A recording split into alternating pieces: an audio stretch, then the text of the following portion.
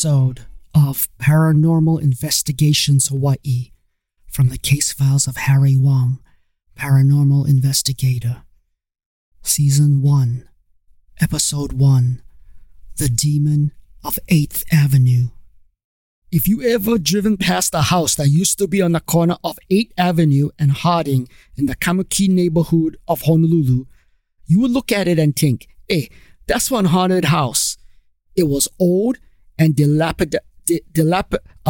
bust up with paint peeling like an old wound that never healed correctly.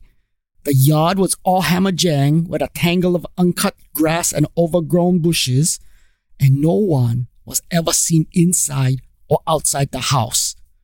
So you think it must be vacant, right? But then, why was there a single light bulb in an upstairs window, which was left on 24/7, like an eye that watched you as you walked or drove past the house?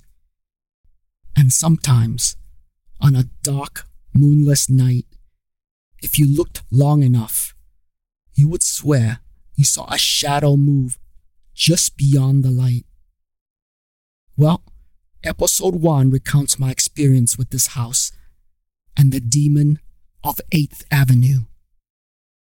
But in the dark, she thought she saw what looked like a child playing with something on the floor. The child's back was to her, so she couldn't see exactly what he was doing. Did one of the neighbor's kids sneak into her house at night, she thought? As she reached the kitchen, she turned on the light. The child disappeared.